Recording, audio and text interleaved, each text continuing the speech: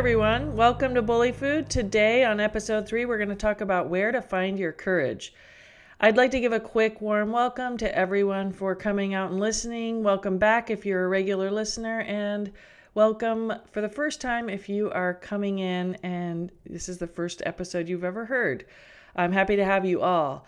I am a middle school teacher, and my project on this podcast is to teach as many young people as possible how to get out of being bullied and how to deal with the feelings along the way of being in the process of being bullied and why it's happening.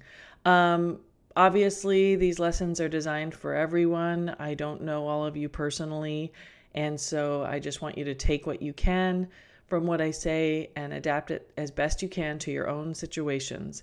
And anything that doesn't make sense or that you don't agree with, just leave it and enjoy the rest and do your best to learn from what I'm saying. Back to today's topic, which is finding your courage, where to find your courage.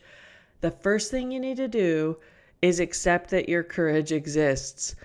And the way you know that is because the bully wouldn't be after it if it didn't. You may remember it's seeing you crumble, sadly, that makes the bully feel strong. And that's because you're a powerful person.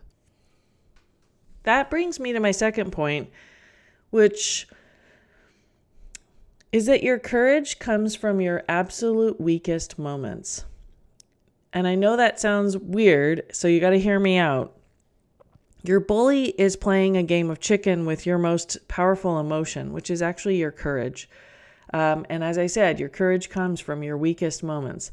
The bully expects you to cave because almost everyone caves at first when they deal with a bully.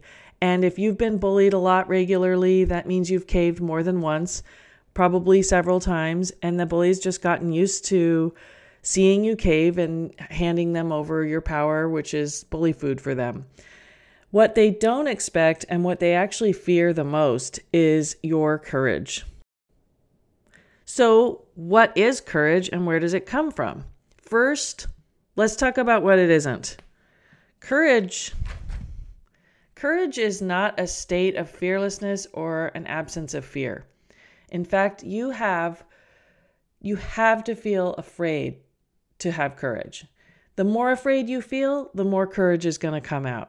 Many people think of courage and bravery as the absence of fear, as fearlessness, that if you're brave and you're courageous, then you feel no fear. But it's actually the opposite. It's actually because of fear that people feel courage. It's a response to fear. It's kind of like when the fear gets strong enough, the fear flips over and becomes this powerful emotion of courage and this powerful ability of courage. And actually, the more fear, as I said, your weakest moments, the more fear you feel, the more courage is going to come out if you let it. So how do you make it come out? That's really the part that we need to get to here today. And so that's the key. How do we get our courage to come out? Once your courage comes out, your bully will see your power belongs to you and no one else, and they will move on because you won't be dishing up bully food to them anymore. Okay, so the steps. This is how you start to get your courage to come out. And it could take a little longer than you want it to, but that's okay. It will actually come very quickly to you. It'll start to become very natural, and it's part of your process for ending this bullying situation.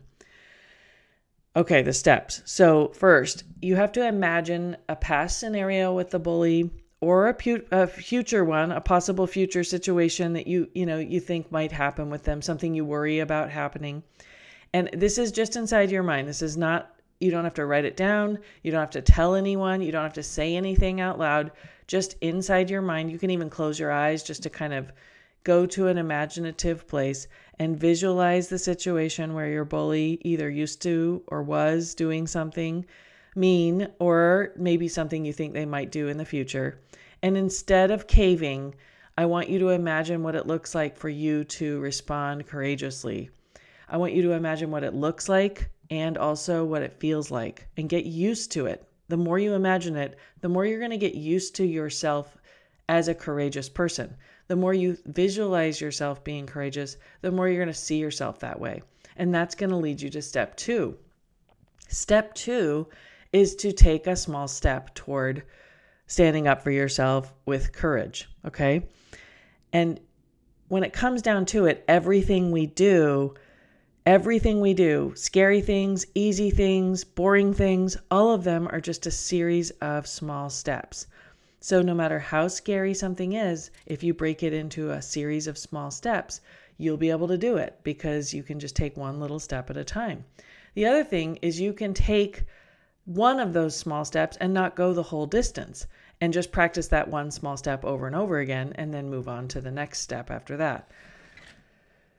So when I say a series of small steps, I mean, if you were worried about, let's say you were going to have to give a speech in front of people, at school, or even if you're an adult and you're at work, you had to get up and speak in front of other people. A lot of people are afraid of that. Yeah, if you sit there and worry about the part where you start talking on the microphone, you're going to get really nervous and worried about it. And you're not going to, it's not going to feel very courageous. Okay. But if you realize that giving a speech starts with you practicing, it starts with you planning what you want to say. But even in the auditorium where you're sitting there first, you're not just standing on the stage when people arrive. You're probably sitting somewhere in the backstage or even out in the audience. And the first step is getting up out of your chair. And the second step is taking a first, second, third step toward the stage. And then you are stepping onto the stage. And then you're walking over to the microphone or the area, the podium, or wherever the person who speaks stands. And then you are pulling out your notes. And then you are walking up to the microphone. And then you say hello and welcome to the people. You don't even start your speech. You're just saying hello. All of those I think I probably listed 10 things there. All of those are the little baby steps that lead up to you starting your speech. And by the time you've done all those steps, those are all courageous steps, tiny courageous steps that are making you feel more and more empowered to finish the whole thing off, give your speech, take a bow, and then walk off the stage, and then it's over, right? So the problem, and this is the third step in making your courage come out, is to really work with your sense of anticipation, okay?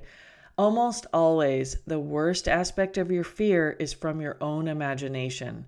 You anticipate it being a certain way. You look many, many steps ahead and you wonder how it's going to be when you get there. And you forget all the baby steps that come in between this moment and the moment where you're giving the speech or facing up to the bully or whatever it is. Okay. So the only thing that will change your expectations or how you imagine a situation is going to be, the only thing that's going to change your expectations is actually finding out what happens by doing that thing. But you're not going to be able to do that thing if you anticipate and you imagine it to be horrible. What you have to do is walk back that imagination by doing your visualizations and imagining yourself being courageous, by thinking of yourself in a more, I'm going to handle it in a brave way. That's how you see yourself. And also breaking it down into those small steps. If the first step toward dealing with your bully or facing up to your bully is just looking them in the eye, if that's the first step, then practice looking them in the eye and then look away from them. Just look at them and then look away from them. It might make them come over, and then you can practice just walking away. You can practice doing intentional things to interact with them. Just that alone is an act of courage. They're going to notice. They're going to notice that you didn't immediately look away when they came in the room, that you intentionally looked at them and then you looked away as if you don't care. That's going to stand out to them. They're going to notice that. And you are also going to notice it. Inside your mind, inside your heart, you're going to be like, wow, I just looked at the bully on purpose. And then I looked away as if I didn't care that they're here. And yeah, maybe they walk over to you. Maybe they start feeling courageous too. And that could happen. Maybe the bully gets a boost of courage and they start messing with you a little bit. Even if that happens, I'm still betting on you being the strong one. The reason I'm betting on you being the strong one is because you have been the strong one all along. The bully wouldn't be bothering you if you weren't the strong one, right? So they want the bully food. That's the power, and you're not going to give it to them. Now, it's going to be hard at first, probably. There's probably going to be some times where you make a mistake, you mess it up, you say something you didn't want to say. You have been working with this podcast or other really great materials, learning about how to stand up to your bully or have more confidence or say things differently. Whatever it is, you had it all right in your mind and then it doesn't go the way you planned. It's okay to mess up as you're practicing and perfecting your method. That's going to happen. It happens whenever you practice any new thing, okay? But very, very soon, you're going to start to see all that you imagined that's scary or bad about that bully. All of it is false. And most of what you feared came out of your own imagination through anticipating the worst outcomes. And so we're actually going to talk about that next time, anticipation and the power of anticipation to make people feel scared about what they, when they're imagining the worst outcome. But in the end, once you've gotten your head wrapped around this and you decide you're going to just let that courage out, you just have to do it. And once you do it, it will just flow out of you. And remember, courage is the flip side of your weakest and most fearful self and feelings.